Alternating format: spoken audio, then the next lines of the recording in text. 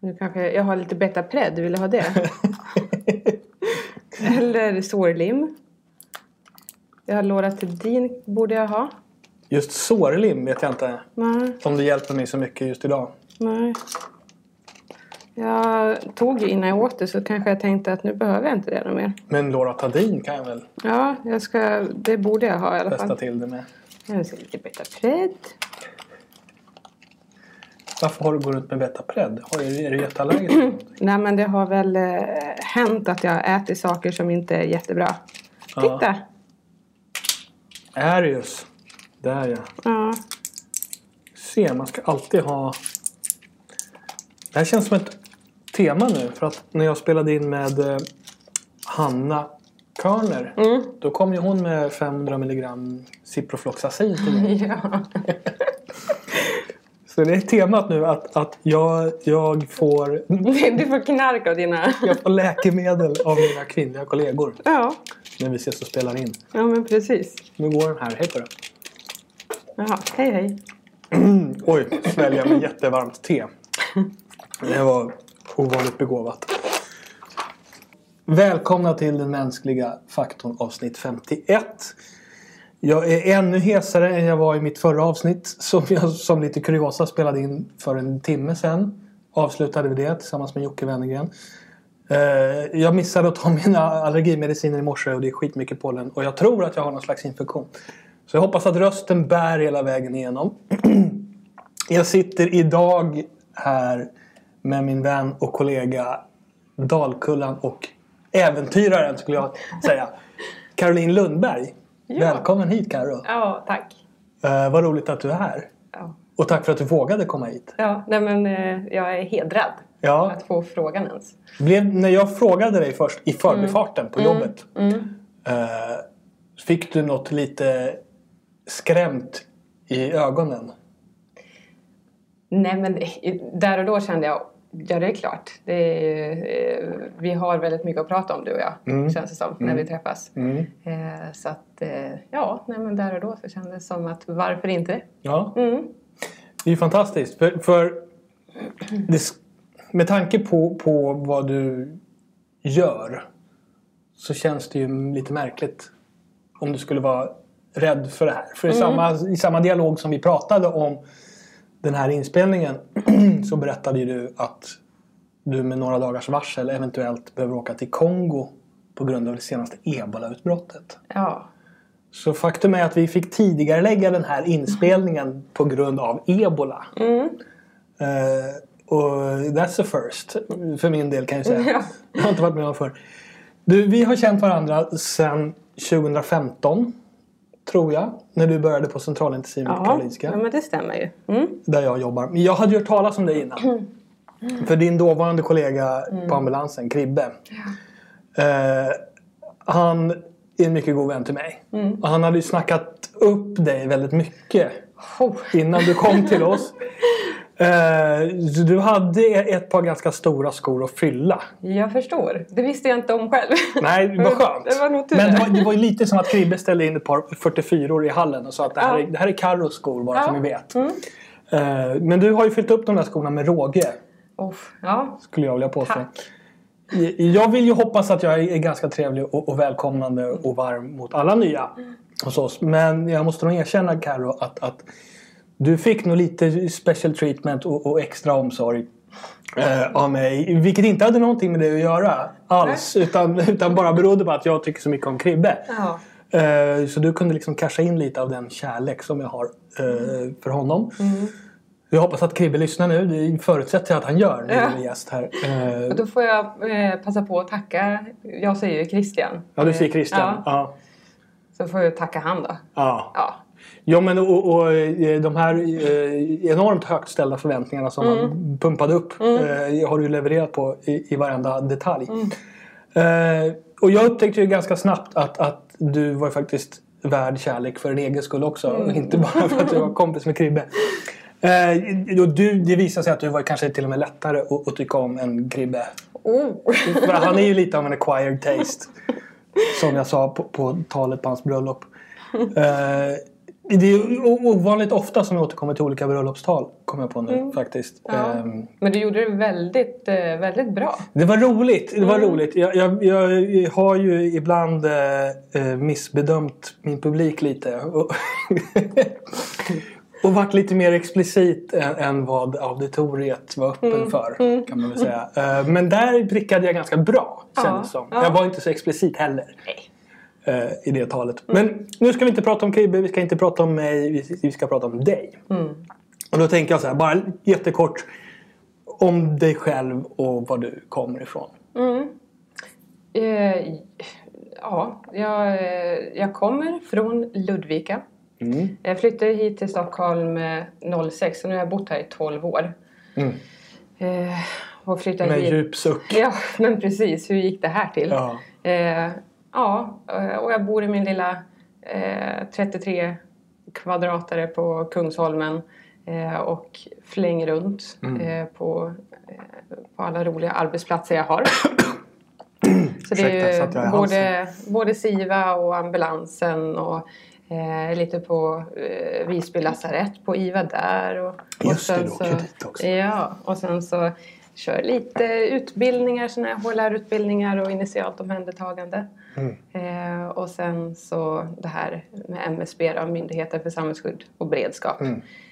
De insatserna tar också lite tid. Och alla så här utbildningar och seminarier och allting. Jag sa ju det alldeles nyss här innan. Att det är som att du har en hel kakbuffé framför dig. Med massor av olika sorters kakor. Och verkligen plockar russinen ur varje kaka. Känner du själv att det är så? Ja, men just nu så är det känns det väldigt roligt att leva. Att det är ju... jag har det fantastiskt och jag är väldigt glad och tacksam för att jag har möjligheten att göra alla de här roliga sakerna. Varför blev du sjuksköterska från första början?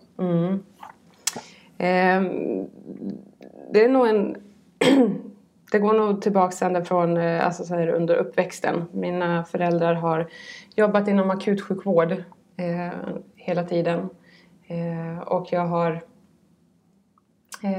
fått lyssna på dem, deras patientfall och jag har alltid varit väldigt intresserad av kroppen och kroppens funktion och sen så också haft en viss, det är fel att säga, förkärlek till tragedier och blod och sådär. Men mitt favoritprogram var ju SOS Alarm och 90 000 när jag var liten. Och jag vet att mamma och pappa de hade sjukvårdsutrustning hemma som jag fick leka med. Så sprutor och kanyler och droppslangar och mina gosedjur är ju nog fyllda med liksom hur många liter kranvatten som helst som de har fått injicerat. Och sen så satte jag som ett ljus när min pappa som jobbar internationellt också kom hem med diabilder och det var bilder från operation och det var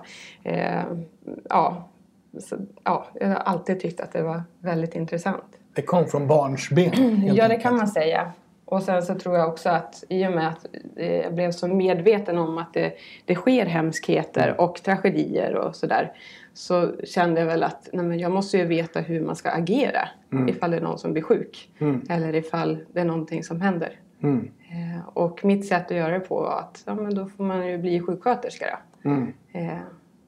I kombination med det här intresset för människokroppen både fysiskt och psykiskt och sådär. Och sen 2013 rätta mig om jag har fel. Jag har försökt snickra ihop här utifrån din information. 2013 åkte du på din första insats med MSB. Alltså då Myndigheten för samhällsskydd och beredskap. Varför sökte du dig dit? Ja, och det är ju inte heller liksom att det kanske var ett aktivt val från början. Utan då får vi gå ännu längre tillbaka så är det min farfar jobbade som polis och jobbade för FN internationellt redan på 50-60-talet. Varpå min pappa fick flytta med när han jobbade i Mellanöstern och gjorde så att pappa blev intresserad av internationellt arbete.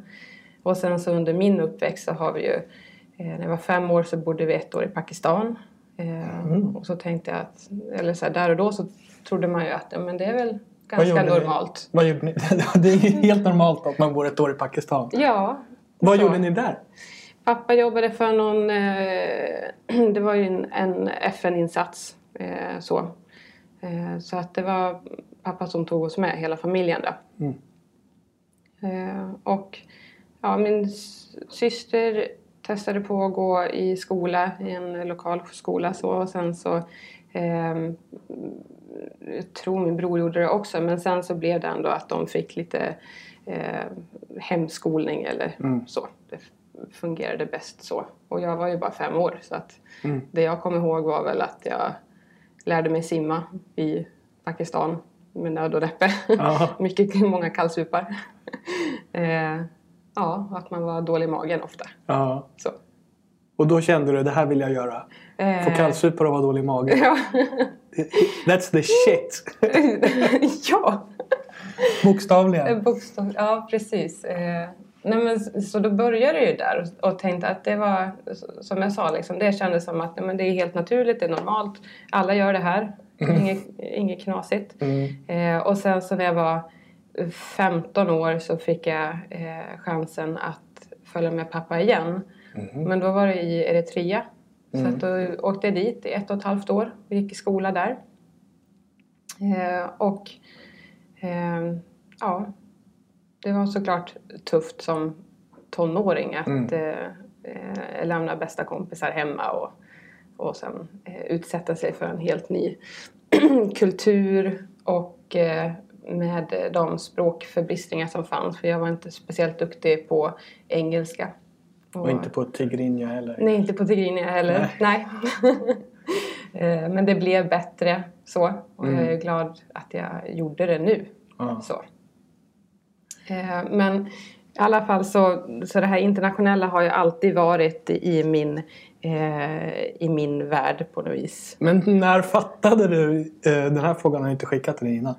När fattade du att det här är inte normalt? Vanliga Svensson-familjer lever inte så här. Nej, precis. Jag vet inte ifall det är nog fortfarande att jag inte har fattat det. Så. Ja. Men jag märker ju att jag skiljer mig från jag ska inte säga jämnåriga, för att nu när man blir äldre och äldre så spelar det ingen roll riktigt hur gammal man är. Det känns som att vi alla är man vuxen och då, ja. Jag funderade precis på det innan. Hur gammal är Kalle egentligen? Ja, 31 år är jag. Ja. Jag tänkte det att men du borde ju vara någonstans runt 30. Det här vet ju jag säkert, vi har pratat om det här någon gång. Men just som du säger att efter en viss ålder så är det bara en kompis är en kompis. Och en kompis är 20 år äldre än vad man är och en annan är 10 år yngre. Det är inget konstigt med det. Nej, så det handlar ju mer om personkemi då. Och hur sjuka hjärnor man har och hur mycket man kan garva tillsammans. Det är väl därför vi klickar lite jag tror också det, va? Det är den sjuka hjärnan som är inte problemet utan framgångsfaktorn. Men så jag vet inte när jag fattar att det är lite udda.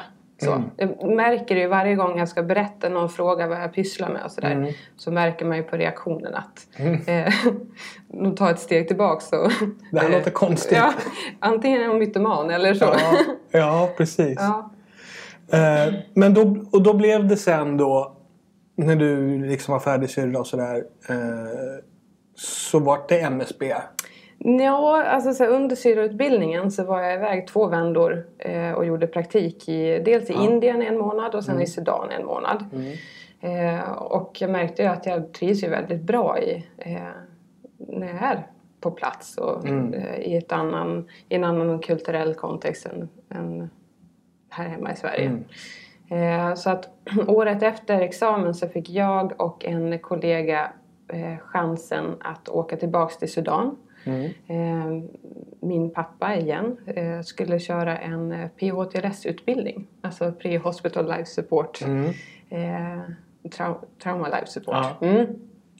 Teter. Och han... det råkar liksom så här finnas möjlighet för att trycka in 2 stycken nybakade sjuksköterskor sjuksköterskor. Och så vi åkte dit på så här, egen bekostnad. Och sen så gick vi den här kursen. Och sen så veckan efter skulle vi bli instruktörer. Och sen hålla i kursen. Och tänkte väl att det är en jättebra möjlighet att få gå PHTLS. Så att det var ju intressant. Men där och då så var det representanter från MSB på plats. Och de tyckte väl att jag gjorde bra ifrån mig. Så de frågade mig sen ifall jag skulle kunna tänka mig att vara med i MSB. Och på den vägen hamnade du i deras sån här, vad heter resursbas eller personalpool. Och sen blev då din första insats 2013 med MSB i Mali. Ja, precis. Vad gjorde ni där? Vi var där på grund av att i Mali så hade... Först så var det gerillagrupper som ville göra motstånd. Och de tyckte något annat än vad regeringen gjorde. Så.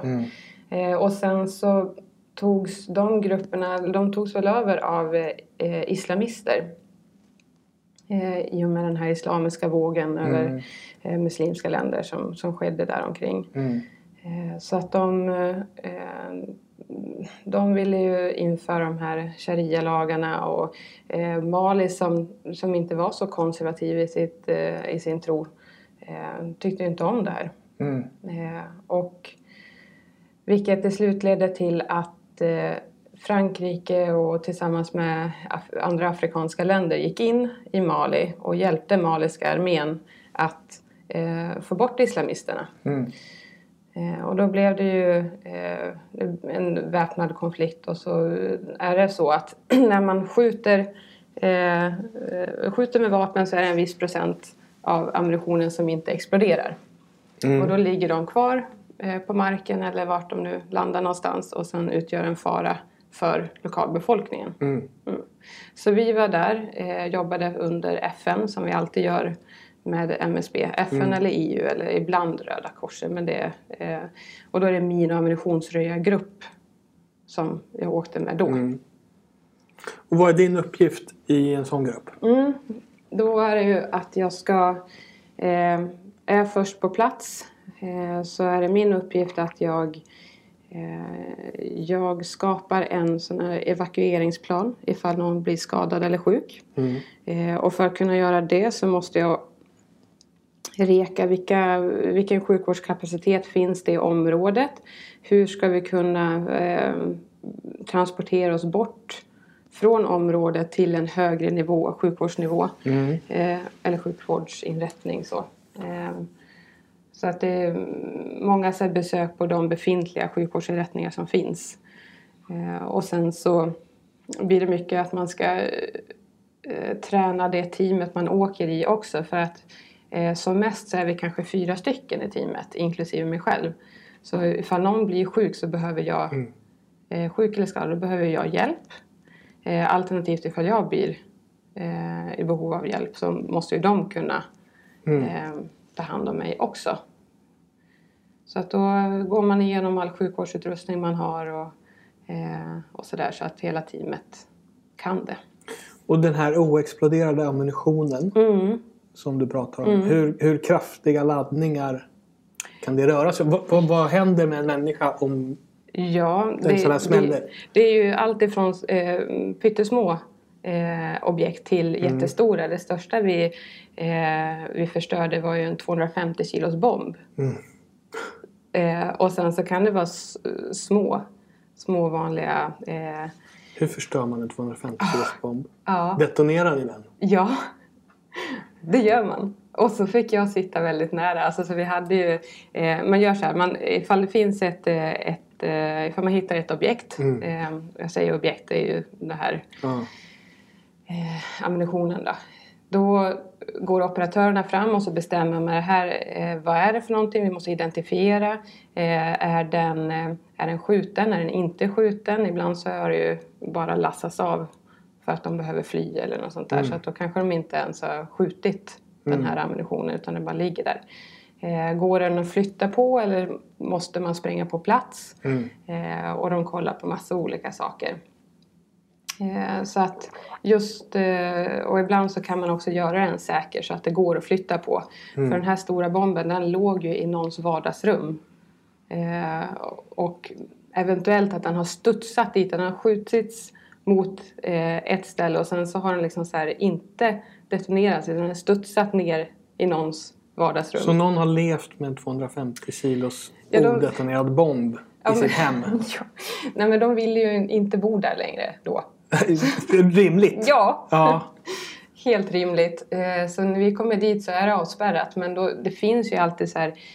Man räknar ut riskzonerna. Så. Men hade den här bomben detonerat så hade ju hela den där byn bara försvunnit.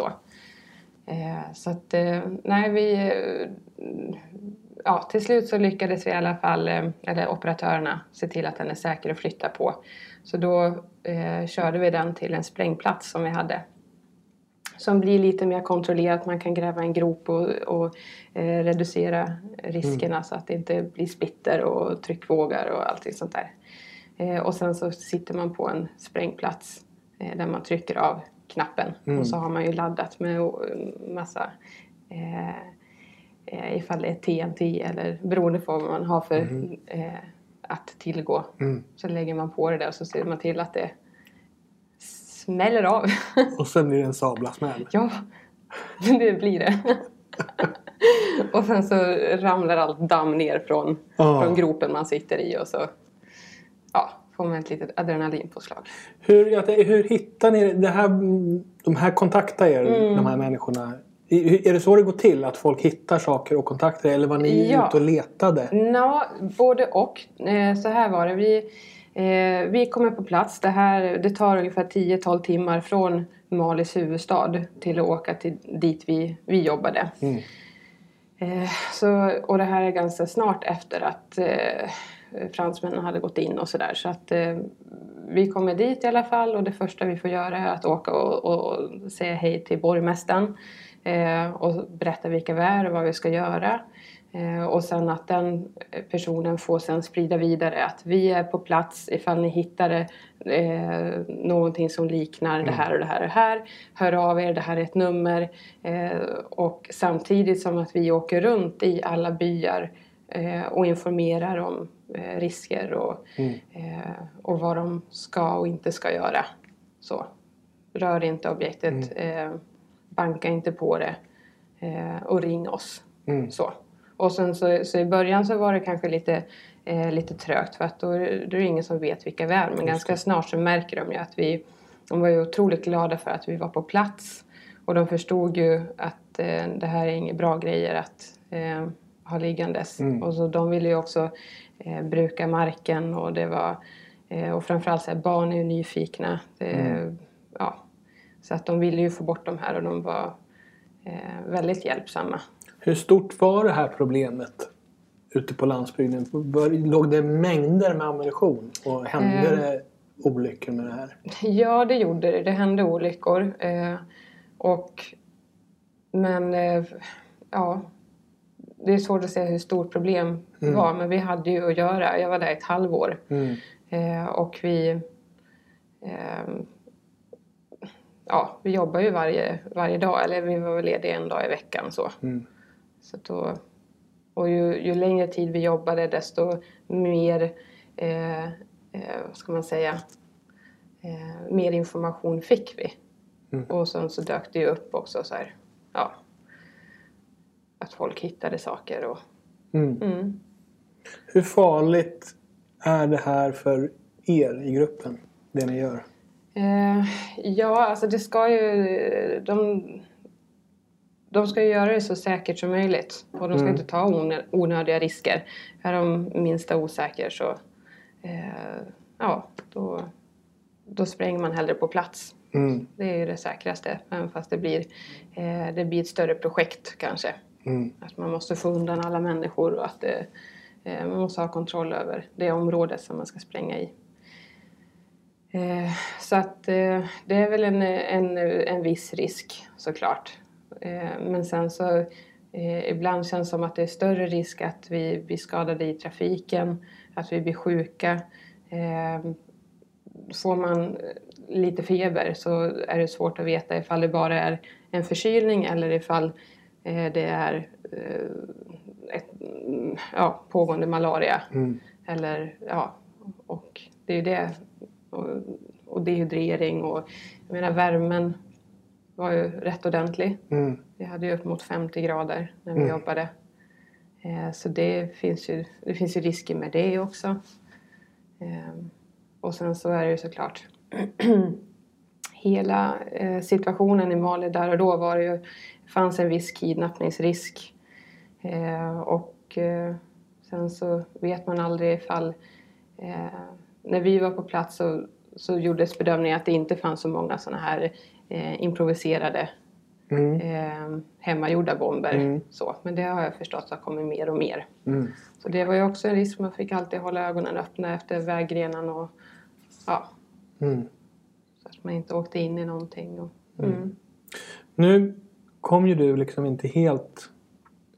Du gick ju inte från 0 rakt in i det här. Det var inte så att du kom från söndagsskolan i Rättvik. Du kanske aldrig har gått i söndagsskolan. Men du förstår vad jag menar. Du kom ju inte rakt ifrån det superskyddade svenska in i det här. Men ändå tänker jag den resan att komma från vår kontext. Och så hamna i Mali. Där människor då inte bara är fattiga utan dessutom riskerar att sprängas i luften. Vad kände du? Ja, i grunden så känner jag väl liksom att det är bara så otroligt orättvist här i världen. Att varför ska vi i Sverige till exempel ha det så lyxigt och bra ställt när det i andra delar av världen inte har det lika lyxigt. Men samtidigt så när jag åker så har jag ju ett stort intresse för kulturer, för människor. Och att man får se lite grann så här, men vad har jag att lära av dem? Vad kan vi lära av varandra? Att det är mer så här, man får se det positiva i det också när man kommer ner. För att hela tiden tänka på hur orättvist det är. Det kommer ju inte gynna mitt arbete och min energinivå. Nej, och det gynnar ju inte de som ni faktiskt är där för att hjälpa. Nej, precis. Så att jag tycker det är mer då intressant att försöka att observera och försöka interagera ifall det går med språket och sådär. Se hur ser deras vardag ut och hur lever de?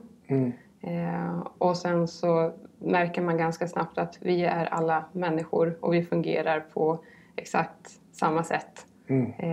Och det är rätt fantastiskt att känna liksom att det finns inget vi och dem. Det är liksom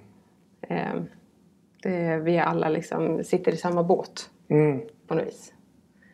Hur levde ni under den här insatsen? Alltså med boende och allt sånt där? Vi bodde faktiskt på ett enklare hotell. För Mali har varit inte en turistattraktion, men det har ändå funnits en viss turism. Så att vi bodde på ett hotell och det var hyfsat rent.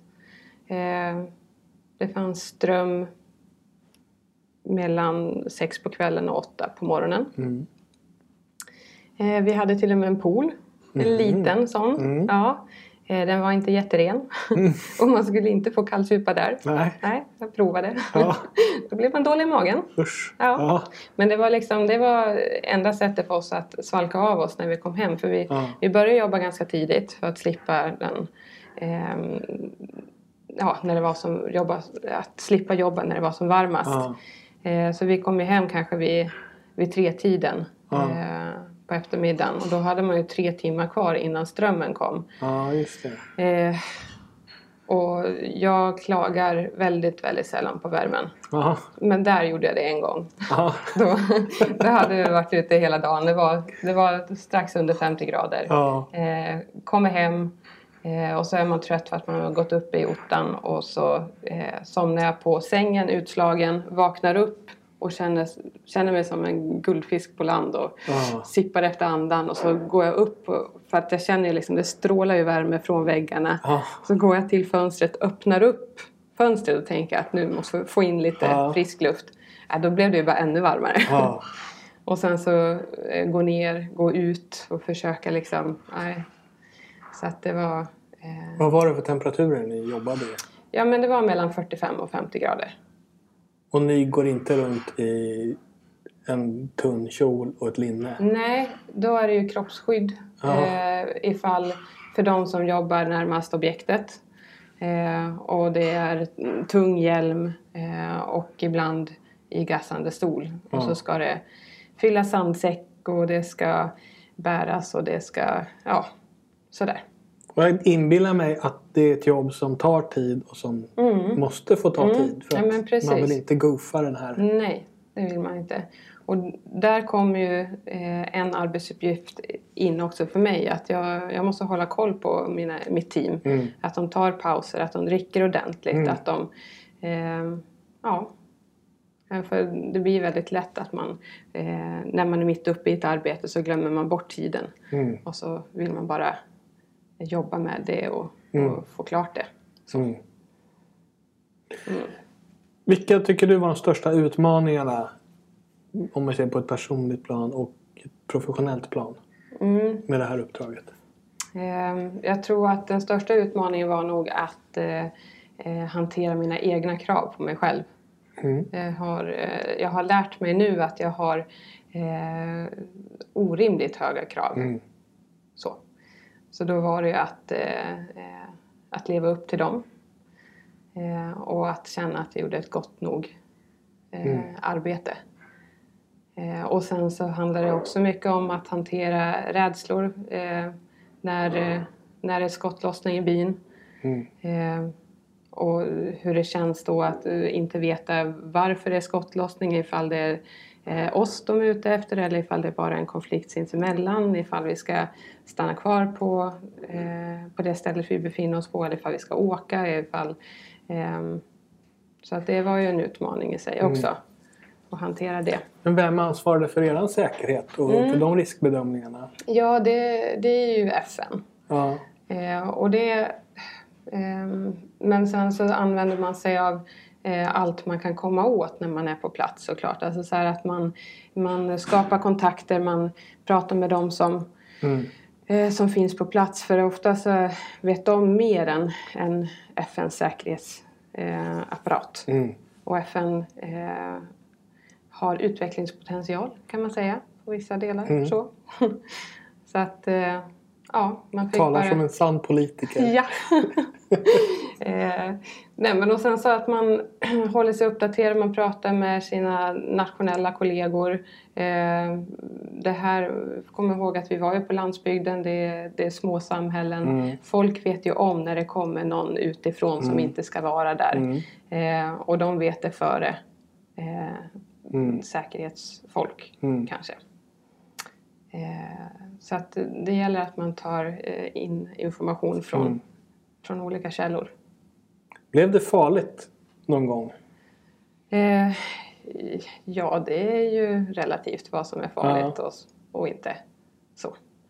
Men jag var inte kaxig där när det var skottlossning i byn. Men det gick ju bra. Ja, uppenbarligen. Ja, så. Tack och lov. Efter det här halvåret när du kom hem så påbörjade du din specialistutbildning inom intensivvård. Ligger jag rätt i tidslinjen här nu? Yes, det gör det. Det är inte lätt att hålla reda på. Varför blev det intensivvård? Det var också lite av en slump. Jag kände väl där i Mali att jag vill, och så känner jag hela tiden, jag vill bara kunna mer. Jag vill veta allt. Jag vill, och då kom jag hem där på sommaren och sökte på sen anmälan till IVA-utbildningen. För jag hade ju jobbat med halvrisiga patienter tidigare. Men kände väl att nu kommer jag inte... Jag utvecklas inte i mitt tänk. Jag kommer till en viss nivå. Jag känner att jag håller knappt näsan över vattenytan. Nu vill jag bli bättre. Nu vill jag förstå mer och sådär. Och sen så kom jag in. Och det är jag glad för. Ja, så körde jag de där 2 terminerna. Men året innan så hade jag ju sökt mig till ambulansen också. Men så blev det Mali. Men när jag var klar i IVA-syra så var jag ändå nyfiken på vad ambulansen hade att erbjuda. Vad var det som lockade där? I ambulansen? Ja, men det mesta tror jag. Att väldigt självständigt. Och man får vara beredd på allt. Man får jobba i ett team. Och det är otroligt varierat. Att det är det är barn, det är gamla, det är kirurgiska åkommor, det är trauman, det är medicinska, det är så varierat. Och man måste vara duktig för att hantera allting. Var det som du hade förväntat dig? Vilket då? Ambulansen? Ja, det var det nog. Det var nog. Jag tyckte det var också väldigt... det var väldigt, väldigt roligt. Och jag hade ju en bra kollega. Christian där. Och resten av hela stationen också var fantastiska. Och... ja. Men... ja. Så jag vet inte. Jo, det var väl som jag hade förväntat mig. Och sen efter ett tag så blev det dags för din nästa insats med MSB. Vad var det för uppdrag då? Ja, då var det ju ebolautbrottet i Liberia. Och jag kände väl, tanken var ju att jag skulle jobba sommaren på ambulansen och sen så skulle jag gå in på IVA. Fråga mig inte varför jag ville lägga upp det så, men jag är nyfiken och vill testa på för att veta. Liksom. Men sen så var det ju kul på ambulansen så då fortsatte jag där under hösten och sen så kom det här, den här förfrågan och jag hade ju redan sett i sociala medier och i nyhetsflöden att ebolautbrottet pågick. Och det var kritik över att omvärlden inte reagerade tillräckligt snabbt. Och jag kände väl att nej men alltså det måste ju få jag möjligheten så vill jag väldigt gärna hjälpa till och bidra. Så att ja. Tvekade du någonting inför den här uppgiften? Egentligen inte. Det var en insats som jag var otroligt motiverad till att göra. Jag tänker det är ju ändå världens förmodligen mest fruktade sjukdom. Som är höggradigt smittsam och har en väldigt hög dödlighet. Vad kände du inför att dit vill jag åka? Ja, jag tänkte att kollegor hade redan jobbat med sjukdomen och att det har gått bra. Så det finns chans till att alltså, gör man det på rätt sätt så är risken ganska liten att man blir smittad. Själva ebolaviruset är väldigt känsligt så att det dör ju av solljus, det dör av klor och handsprit och sådär. Så slarvar man inte så ska det gå bra. Vad gjorde du där? Jag åkte dit och första tanken med insatsen var att vi skulle starta ett Ebola-center för patienter. När vi väl kommer på plats så finns inte det behovet längre. Alltså, det finns redan tillräckligt mycket vårdplatser. Till skillnad från under våren och sommaren när det var bara överfyllt och människor låg utanför Ebola-centret och dog där för att de fick inte komma in och de kunde inte ta sig hem och så då hade de ju öppnat upp sådana här Ebola-center lite överallt så att när vi kommer så finns inte det behovet men att de har precis öppnat ett Ebola-center som låg vägg i vägg till det som vi skulle ha drivit. Så då blev vi istället en stödfunktion till, för då var det Liberias hälsoministerium, som jag fattade, om jag minns det rätt, som stod för taktpinnarna på det ebolacentret tillsammans med läkare och sjuksköterskor från Kuba. Och sen så kom också vårdpersonal från African Union. Så att det var ju väldigt många kockar så. Så att vi blev som sagt en support då till ledningen för att driva det här ebolacentret. Men sen så var det väldigt mycket svensk personal som skulle till Liberia från MSB då.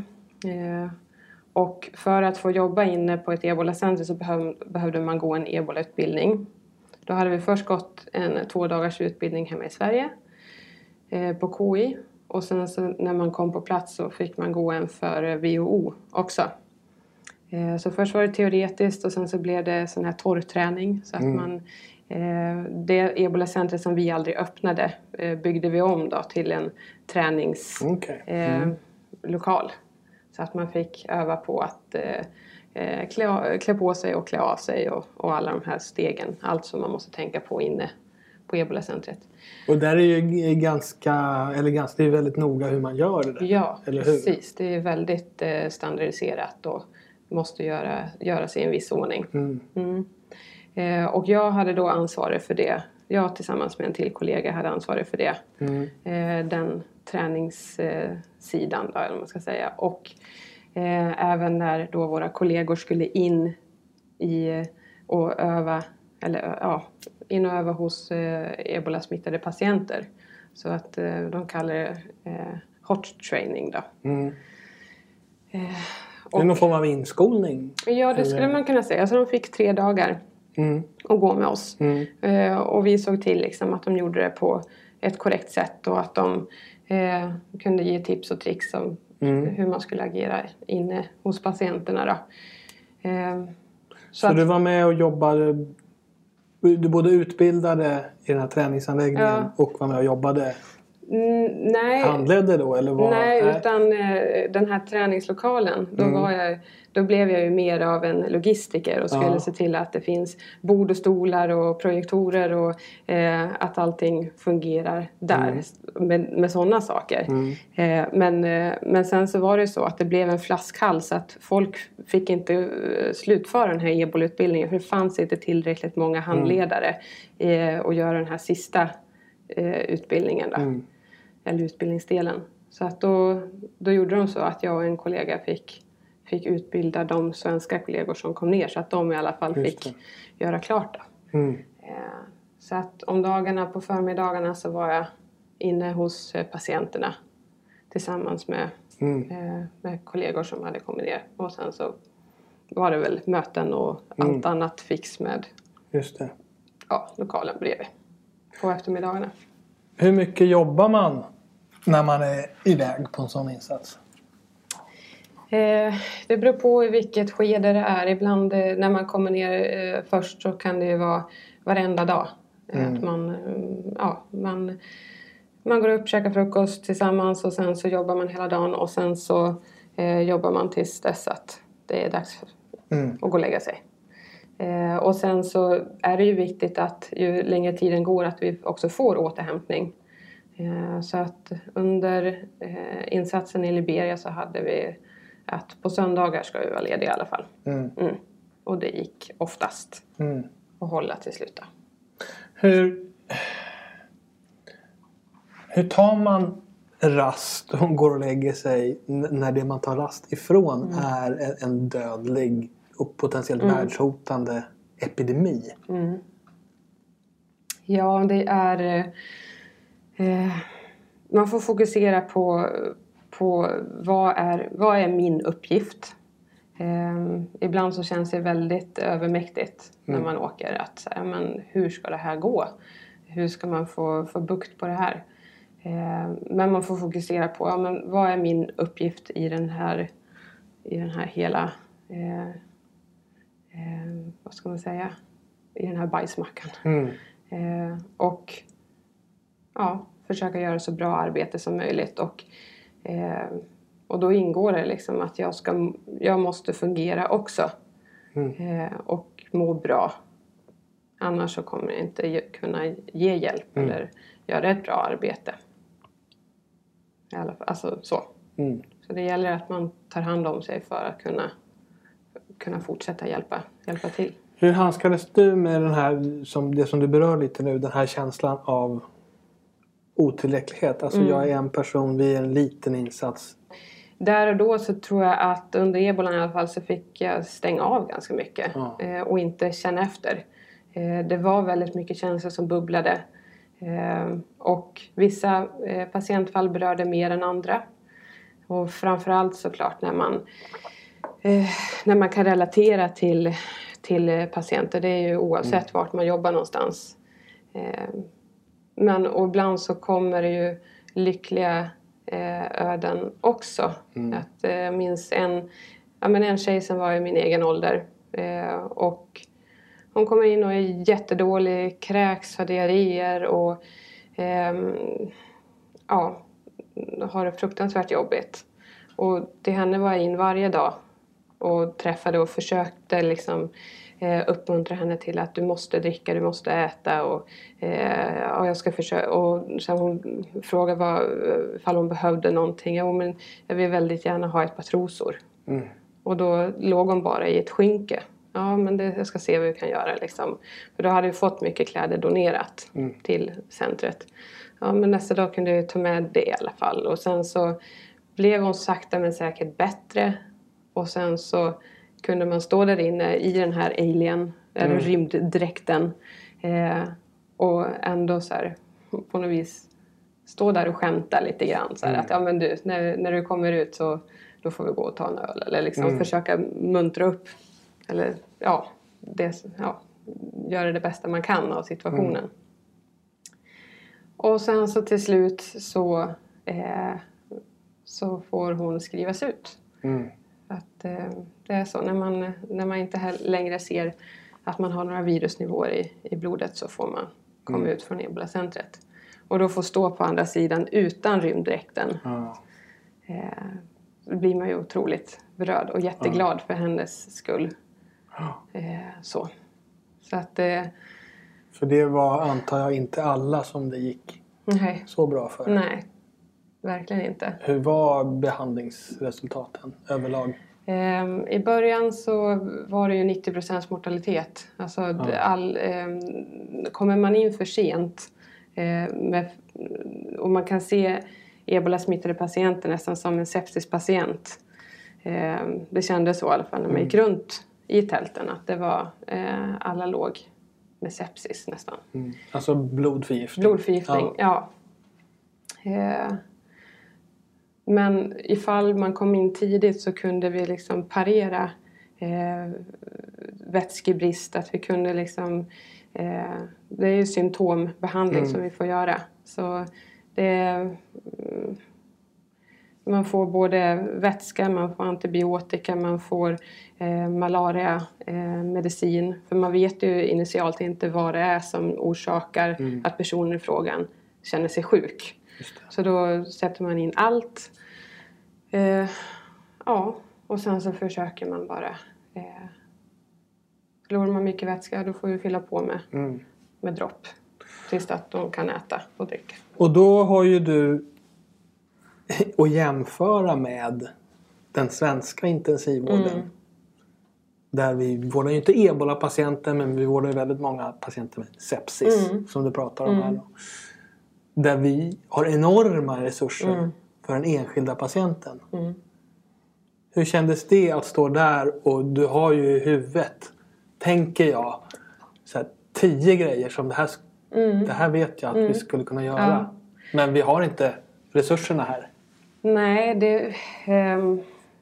det är ju fruktansvärt och det är otroligt frustrerande när inte ens den basala omvårdnaden når fram. När de inte... I början så fick de inte ens vatten och mat för att hela den hela den pucken hade liksom inte kommit i rullningen eftersom att det var helt nystartat och man hade skyndat lite för fort. Man hade tagit in lite för mycket patienter än vad centret var redo för. Så att det blev ju lite av en katastrof inom katastrofen. Så, som var onödigt. Så att vi... Ja. Men sen så blir det en så otrolig kulturkrock såklart. Det kanske inte känns av jättemycket när man är på plats. Men när man kommer hem. Och jag minns min första resa med IVA-bussen. Det var med ECMO-teamet. Och så var det en liten pojke som jag är jätteglad har fått alla resurser som vi har för att han ska få överleva. Men det blir absurt när man då kommer och hämtar den här pojken och den har hela ECMO-teamet runt omkring sig. Den har intensivvårdsavdelningen där vi hämtar ifrån. Vi har IVA-busspersonalen, jag och Christian. Och vi har mottagande ECMO-avdelningen. Och så vet man att det ligger pojkar i samma ålder i en annan del av världen som knappt får ett dropp. Och som dör. Ja. Och då blir det väldigt konstigt i mitt huvud. Så. Hur har du handskats med det? Ja, efter ett tag så man vänjer sig åt bägge håll. När man kommer utomlands så vänjer man sig med det.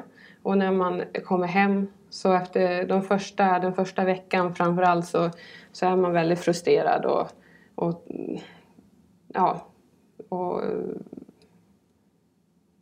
svårt att anpassa sig till vardagen här. Men sen så glömmer man bort lite grann. Eller man vänjer sig att men så här är läget här. Och då får man acceptera det. För jag tänker också när du kommer hem från en sån här insats. Dels det du var inne på nu. Att sjukvården är så enormt olika. Men sen så kommer man också hem till hur vardagen är här. Och där folk gnäller om att 3:an på Södermalm börjar bli för liten.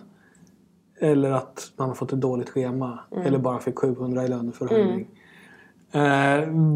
Vad känner och tänker man då när man möter de kontrasterna? Ja, jag har väl haft turen att jag har haft min pappa som har jobbat inom samma bransch. Att man har kunnat prata med och ventilerat med han i alla fall. Och sen såklart alla andra MSB-kollegor som man har träffat. Att man kan ventilera med dem. Frustrationer och sådär. Men samtidigt så ser väl jag det som att vi är alla människor och oavsett vad man upplever som ett problem så är det ju ett problem för den individen. Och ifall den känner så är det ju så får man ju möta den där. Och så är jag glad och tacksam för att jag vet att jag är lyckligt lottad. Jag har det otroligt lyxigt här hemma i Sverige. Och man får uppskatta det som finns. Så att, och det kan ju verkligen vara när man kommer hem från insats så blir man glad för väldigt lite. Som att man bara kan skruva på kranen och så dricka vatten. Eller att man kan ut och springa utan att man behöver vara speciellt orolig för att bli kidnappad eller skjuten på eller vad som helst. Att vi har ett säkerhetsläge som och det här tänker man väl på till en början kanske ganska påtagligt. Men sen efter ett tag så antar jag att du känner kanske inte tacksamhet varje gång du vrider på vattenkranen. Nej, precis. Det gör man ju till slut inte. Nej. Det är kanske därför jag åker igen och igen. För att det är ju... jag tycker om att ha det bra. Men jag har absolut ingenting emot att få uppleva motsatsen. Lite då och då. Jag har ju ändå lyxen att bara få vara på besök. I misären. Så. Ja, och för du har ju fortsatt hålla på så här. Och drar ju eventuellt om ett par dagar.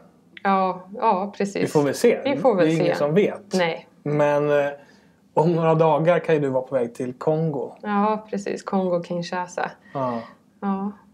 För det senaste Ebola-utbrottet. Ja, precis. Och där är tanken att du kallar det för att bygga camp. Ja. Och det har du ju gjort. Två tidigare insatser. Ja. Var har du varit då och vad gör man på ett sånt uppdrag? Första vändan då åkte jag till nordöstra Nigeria. Och då var det väl... jag kanske inte ska säga siffran för nu blir jag osäker. Men jag tror 2 miljoner människor på flykt. En galen siffra. Och det är på grund av Boko Haram som har bränt upp byar och spridit skräck. Så. Och det som behövdes då var ju boenden och kontorslösningar för hjälporganisationer på plats. För att innan vi kom så fanns det liksom ingenstans att bo. Och när man åker dit så måste man ha också en viss säkerhetsnivå på boendet. Så att hjälporganisationer tar sig dit då. Så att vi åker dit och så just i Nigeria så byggde vi en tältkamp. Så väldigt fina tält, stora, som vi blåser upp och sen så inreder. Och så drivs det här nästan som ett hotell sen. Man bygger liksom faciliteterna för andra hjälparbetare. Precis, så att det är oftast så med SPE att vi är hjälp till hjälpen. Så att just med ebolan, det var ju ett undantag. Vi brukar inte jobba direkt mot lokalbefolkningen med sjukvård och sådär. Utan vi brukar vara mer stöd och jobba kanske framförallt med kapacitetsuppbyggnad. Att landet ska till slut stå på egna ben och att de ska med egen kraft hjälpa sig själva. Jag sitter och flinar här nu. Det är bara för att jag tänker att det känns så otroligt svenskt. Att vi är inte så jättebra på det här med hands-on. Men vi är väldigt bra på att organisera. Ja. Det känns som att ni skulle behöva styra upp den här verksamheten. Ja. Det kan vi hjälpa till med. Ja, kanske. Okej, så det var i Nigeria. Ja, precis. Och sen så har du varit och byggt camp i Bangladesh. I Bangladesh. Ja. Och där var jag ju bara här om... Det var ganska nyligen. Ja, precis. Jag kom hem i mitten av mars. Och där var det snarare... Då var det ju flyktingkris igen. Ungefär 700 000 rohingyer som kommit från Burma över gränsen till Bangladesh. Och bosatt sig i deras naturreservat.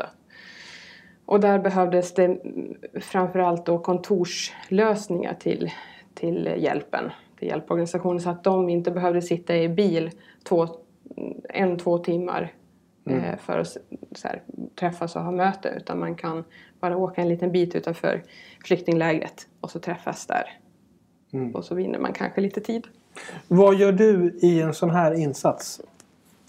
Då är det återigen liksom att det är jag som ansvarar för sjukvården för teamet som bygger. Kan man säga. Så att jag ser till återigen att det finns en evakueringsplan. Och jag finns i beredskap om någon blir sjuk eller skadad. Och så länge alla håller sig friska och sådär så får jag vara med och bygga. Så då blir jag kamptekniker. Vilket är jätteroligt. Så då får jag vara med och... Du bygger Bob? Ja.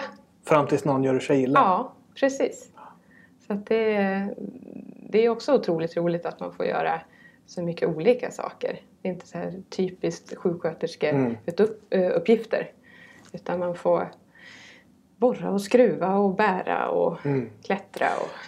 Hur nära själva flyktingkrisen kommer man på en sån insats? Vi var inne i flyktinglägret 1 eller 2 gånger. Och det var, anledningen till det var att vi skulle reka för ifall vi skulle starta ett nytt projekt. Nu kommer monsunperioden. Och vilket innebär att man är väldigt rädd att det ska bli kolerautbrott och sådär. Så att, och redan har det ju redan brutit ut andra smittsamma sjukdomar som har haft isoleringscentrar Men nu har de gjort bedömningen att man behöver mer diarréisoleringscenter. Så vi var där och kollade ifall vi kunde hjälpa till med det bygget. Och göra om det då till en annan typ av isoleringscenter. Så då var man ju väldigt nära. Annars så åkte vi väldigt mycket bil. Det blev en sådär 4 timmar i bil varje dag. Ja. Så jag fick ju lyssna på dig och din podd jättemycket. Så det var kul. Ja, det blir roligt för mig. Att det kunde komma till någon nytta och glädje i Bangladesh. Ja, men precis. Och då åker man kanske mer i utkanten av flyktinglägret. Så att man åker ju genom marknader och sådär. Så att man möter människorna men man är inte i flyktinglägret. Hur lång tid tar en sån här insats ungefär? När ni bygger camp? Hur länge är ni borta? Det beror ju på. Det beror helt på. För att det är ju väldigt mycket regler och politik. Och det ska vara, ifall vi ska bygga på ett område så måste vi veta att det är okej att bygga på marken. Men att smälla upp ett tält, det går ganska fort. Så du har varit borta. Den insatsen som du eventuellt ska åka iväg på nu. Den var 4 till 6 veckor. Ja, eller precis. Alltså dina tidigare upplevelser av det här att åka iväg och i någon mening exponeras för världens olika flyktingkriser i 4 veckor. Och sen åka hem igen. Hur känns det? Jag tänker att det blir tvära kast. Jo, men det är det. Men jag har ju också det intresset, eller vad man ska säga. Att jag vill ju åka iväg för att jag vill bilda min egen uppfattning om världen. I svensk media så skrivs det ju inte jättemycket. Utan man skriver ju hellre om B-kändisar och skvallrar kring dem och sådär. Och det är frustrerande. Och sen så någon enstaka gång så kommer det en rubrik att det är ebolautbrott. Eller att det är en konflikt. Och då är jag nyfiken, då vill jag åka dit. Jag vill bilda min egen uppfattning för att vardagen pågår ju även fast det är massa rubriker om ett område.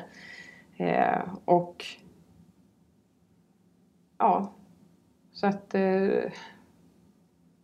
det är ju ändå, ligger i mitt intresse lite grann. Och sen så tycker jag att vi har otroligt mycket att lära av varandra. Det är ju på något vis en självisk handling jag gör. För att i slutändan så mår jag bra av att åka ut. Så. Vad är det som driver dig? Det är ju det vi är inne lite på nu. Men att åka till världens mest fruktade epidemi. När alla andra försöker hålla sig så långt borta som möjligt. Och liksom nästan bygga murar. Gör det omöjligt för folk att åka från de här länderna. Så åker du dit istället. Och till de här flyktingställena. Och till den oexploderade ammunitionen. Varför gör du det? Ja, som sagt, jag mår ju bra av det. Det är inte, eller det är klart att man har inte mått bra av det också.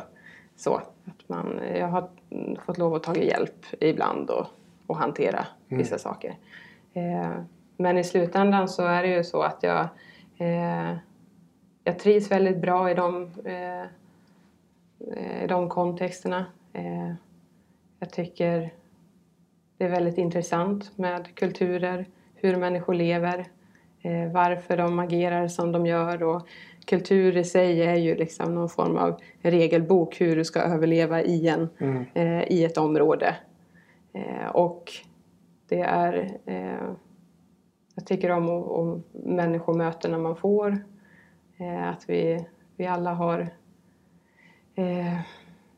även i hårt drabbade områden så finns det humor. Folk är glada, det finns en vardag, det lunkar på. Svårt att säga, men det är väl, jag är motiverad för jag känner att jag ändå får vara med och bidra till någonting positivt. Även fast ibland känns det som att man är väldigt långt ifrån problemet Och det är svårt att veta ifall det verkligen gör någon skillnad. Men å andra sidan så är det i alla fall någonting jag gör. Det här frågar jag för att jag brottas själv mycket med den frågan. Hur handskas du med det faktum att du faktiskt är intresserad av och fascineras av det som är andra människors lidande och tragedier? Det är ju någonting som drar oss till det här. Och som gör att vi går ju igång på det och på något paradoxalt sätt. Vi tycker inte att det är kul någonstans att människor råkar ut för det här. Men vi tycker att det på något sätt ändå är roligt att jobba med det här. Hur handskas du med det? För mig har det ibland blivit så här en oerhörd samvetskonflikt. Ja. Jag tänker väl på något vis att det som har skett, det har ju skett. Det har redan hänt. Så. Och när det väl har hänt, då vill jag ju på något sätt göra situationen så bra det bara går för de som är drabbade. Och ifall det är i min värld är det då att jag ska vara jävligt kunnig på kroppen, på patofysiologin.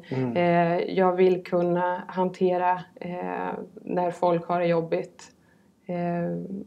Både psykiskt och mentalt. Och att minska lidandet skulle jag väl säga. Att det är ju målet. Och sen så att jag tycker att det är så otroligt fascinerande och lärorikt. Och man får mycket tillbaka av det. Så att, men det är ju jättesvårt att ha det intresset. Det som jag har någonstans försöker landa i hela tiden. När de här tankarna bubblar upp. Är att men just som du säger, sådana här saker händer. Och jag tänker att människor som drabbas av det här måste ju vara oerhört tacksamma att det finns folk som är intresserade av det här. För det gör ju att vi är bättre på att hjälpa dem. Om vi gjorde det här som någon slags uppoffring så skulle vi ju inte ha liksom intresset som driver oss att utvecklas. Om inte vi tyckte det var superfascinerande med skador och sjukdomar och spännande när någon är jättesjuk, då skulle vi ju inte heller vara bra på att ta hand om någon som är jättesjuk. Nej. Så det är min ursäkt för mitt morbida intresse. Ja, precis. Hur håller du dig själv psykiskt frisk när du utsätter dig för allt det här som du ändå möter? Det är ju ett pågående arbete hela tiden, ska jag säga. Just nu så mår jag väldigt bra. Men hade du frågat mig för ett år sedan så hade det varit motsatsen. Då hade jag väldigt mycket att bearbeta och så. Så att man lär sig allt eftersom vad jag behöver göra för att må bra. Och i mitt fall så är det ju dels att jag måste påminna mig själv om att jag har väldigt höga krav på mig själv. Och det jag gör är bra nog. Så att det är mycket att jag jobbar på att klappa mig själv på axeln. Och säga att men det är rätt bra jag gör. Jag har också förstått att jag har stort behov av träning. Eller stort behov, men jag har hela livet hållit på med lagsporter, handboll och fotboll. Och sen så har jag hela tiden jag har tränat mycket. Och sen, men jag skulle kunna säga att jag har haft 2 ordentliga kriser. Och varje kris har löst sig med att jag har kommit igång med träningen igen. Så. Och vad som är hönan och ägget där är ju svårt att säga. Alltså så börjar jag träna för att jag mår lite bättre. Eller bestämmer jag mig bara för att nu måste jag komma igång med träningen. Och sen så kommer välmåendet tack vare det. Det är så otroligt fascinerande, tycker jag. Att det är så tydligt att vi är hela människor. Att vi är en helhet. Man kan liksom inte separera kropp och själ. Nej, det kan man inte. Mår det ena dåligt så drar det med sig det andra. Och mår det ena bättre så lyfter det andra. Ja. Och det finns ju massa studier på det här att träning är ju lika effektivt som farmaka. Precis. Mot depression till exempel. Ja. Fast det finns ju inte lika starka ekonomiska intressen. Nej, precis. Och då rekommenderar man det kanske inte lika ofta. Så då blir det mer antidepressiva istället för att säga att du borde ut och springa 5 dagar i veckan. Nej, men precis. Det är otroligt fascinerande. Jag upplever ju, när jag träffar dig, så upplever jag att du väldigt ofta har en sprudlande livsglädje. Och en oerhört stark positiv energi. Och jag vet att jag inte är ensam om att känna det heller. Jag tror att man kan nog fundera på, en del kan nog tänka, hur kan du ha kvar det när du exponeras för så mycket elände och sorg och orättvisor. Alltså, du säger själv i Liberia, det var ett skede när 90% av era patienter dog. Ja, tidiga skedet där ja. Sen så blev det mer 50%. Ja, precis. Yay! Ja. Det blev 50%. Ja, men förstår du tanken? Ja, absolut. Och där tror jag ju att man blir ju väldigt ödmjuk inför livet. Man blir väldigt tacksam. Och man försöker se det som är positivt runt omkring sig och ta vara på det. Och man får... jag är väldigt medveten om att tragedier sker och de kommer att ske hela tiden. Både de kommer drabba andra och det kommer drabba mig och det kommer drabba liksom så. Så då är det ju bäst att man får njuta så mycket man kan när man kan det. Och uppskatta små saker som nu när det är vår och allting har slagit ut. Alla växtligheter och fåglar kvittrar. Ja, men då får man ju så här, bara stanna upp. Vad fint det är. Ja. Och man får se till att njuta av det man kan. Och när det kommer så får man försöka bara suga åt sig allt som är ändå bra. Tänker jag. Här slår du verkligen an strängen hos mig. Det här att stanna upp och njuta av nuet och närvara i nuet. Jag hörde en fantastisk historia av min favoritpoddare, en amerikan som heter Rob Bell, som han hade varit på något, han var med i en panel av folk som skulle tala om olika frågor, och i samma panel så var Desmond Tutu och Dalai Lama med. Och så då i någon slags backstage-område inför det här panelsamtalet så är det ju olika personer som ska med. De står och fikar lite. Och så ser han Dalai Lama och Desmond Tutu komma in i rummet från varsitt håll. Så går de fram mot varandra. Så möts de i mitten av rummet. Och så börjar de kittla varandra. Nej. Och asgarva och kramas och bara vara supermysiga som små barn. Så här fnissiga. Och då pratar han om det just, men de människor som verkligen har sett livets orättvisor och mörker. Hur de kunde ha en sån enorm glädje i bara den här lilla saken att träffa en gammal kompis och kittlas och busa. Det är en sån mysig historia tycker jag. Ja, verkligen. Jag ska försöka avrunda här med min hesa röst. Och då är det så här, Karo, jag vet ju faktiskt inte. Vi har ju inte pratat så mycket om det. Jag vet ju inte hur religiös eller icke-religiös du är. Eller vad du tror eller inte tror på. Och jag har ingen aning om hur intresserad eller ointresserad du är av andlighet och så. Men i mitt förra avsnitt så pratade jag med vår gemensamma vän Jocke Wennergren. Om att känna igen mönster av Gud i tillvaron. Vilket jag tycker är bland annat det som du pratar. Stanna upp, lyssna på fåglarna, se på blommorna. Och för mig, jag har tänkt efter lite. Så att för mig så är faktiskt du ett sånt mönster. Jag tänker, alltså din glädje och energi och nyfikenhet. Allt det här som du gör. Och det sättet som du gör det på och sättet som du är. Och din drivkraft att söka upp faran snarare än att fly från den. Framförallt kanske för att du tycker att det är spännande. Men också för att du vet att det finns människor här som desperat behöver hjälp. För mig så är allt det här ett mycket tydligare mönster av Gud själv. Än vad jag har sett hos många människor som kallar sig själva för kristna. Och är väldigt religiösa. Och det hyser jag en oerhörd respekt för. Så jag vill tacka dig för att du vågade ställa upp på det här samtalet. Och för att du vågar göra det du gör. Och för att du helt enkelt är den du är. Jag tycker ju jättemycket om dig. Det hoppas jag att du vet. Och vare sig du vill det eller inte så gör det lite lättare för mig att tro på Gud. Så tack för det. Tack, vilka snälla ord. Och tack för att du kom hit till den här fängelsehålan i ett 1700-talsslott.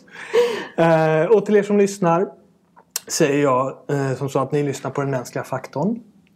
Jag heter Jakob Ansell och dagens gäst heter Caroline Lundberg. Och om 2 veckor är jag tillbaka. Då med ett samtal med en av mina gamla hjältar och mentorer. Den relativt nypensionerade Gunnar Svan. Som på olika sätt har ägnat sitt liv åt svensk kristen mission och biståndsarbete ute i världen. Och då säger jag tack för idag och så hörs vi då.